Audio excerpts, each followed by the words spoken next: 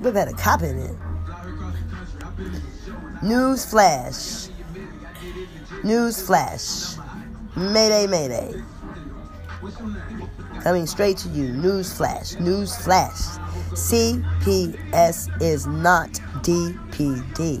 They are not law enforcement. That program is a service, SERVICE, a service which you are either eligible or ineligible for. There are rules. You can accept service or not accept service. Services are paid for by the servicer, which would be CPS. If there are no services offered and paid for, there is no service. Once again, CPS cannot remove a child from your possession. That would be kidnapping. The only way that a child can be removed from your home is with a court order and a sheriff, a man in a position to carry a badge and a gun and maybe, a blue suit, fast car, and a badge. CPS is not your friend. They are supposed to be friends, but they are not. You do not have to abide by a word, not one thing that they do or say, unless a court of law demands it. If a court of law has a restraining order against you to not be in so many feet of a child, then that is the law. Otherwise, no temporary order, no other type of statute issued by CPS do you have to follow, because it is not a judicial branch of government. It is a service, once again. It is a service like food stamps, like Social Security, just like Medicare, Medicaid, just like WIC. Same thing. Same goddamn thing.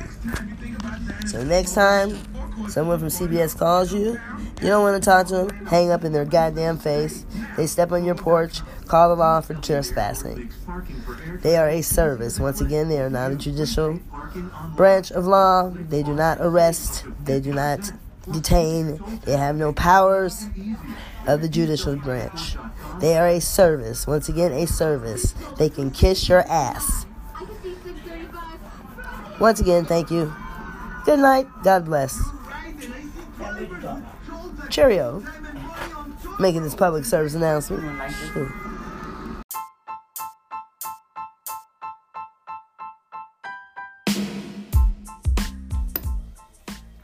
Just imagine, if you will, one being standing alone, perfect in every way, yet alone, no likeness to look at, not another to talk to, no like mind to debate with, no opponent to play chess with, no one with whom he could hold hands. Now take a moment and truly imagine.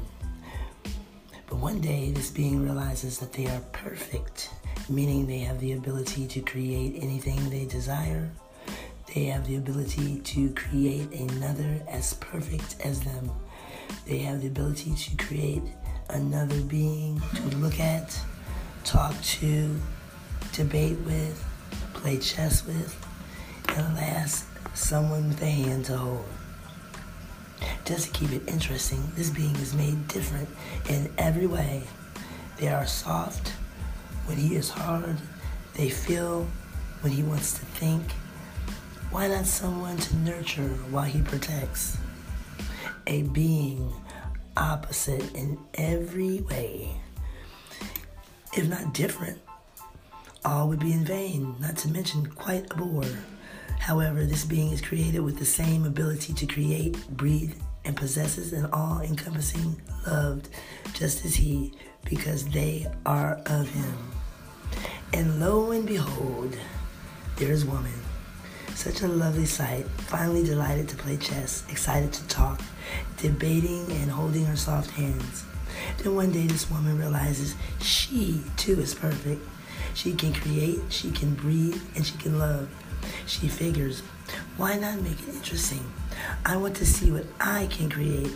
She turns to her one and only beloved and says, I'm going to take a journey into space to consider what I should create.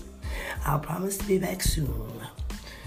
And because he has given her a mind of her own, the ability to breathe on her own, create on her own, and love on her own, how could he stop her? Off into space she goes, but with so many things created on her journey, she loses sight of her way back. Ever since this moment, he has been searching for her and she for him, separately yet constantly creating voids to be filled. In the air they breathe, she can still smell his scent, hear his voice, and at times so clearly see him. The thought of reuniting is both exciting and sad. They long to be together. She misses his warmth. He misses seeing his reflection in her eyes. He thinks if only she can be a part of him again. She often wishes the same. If only we could be one again, how perfect it would be. But with all things created, the beat of her heart grows faint.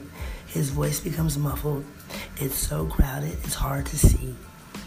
What if all our life was about was two lovers trying to find their way home, trying to find their way back to each other's arms, a constant search for perfection.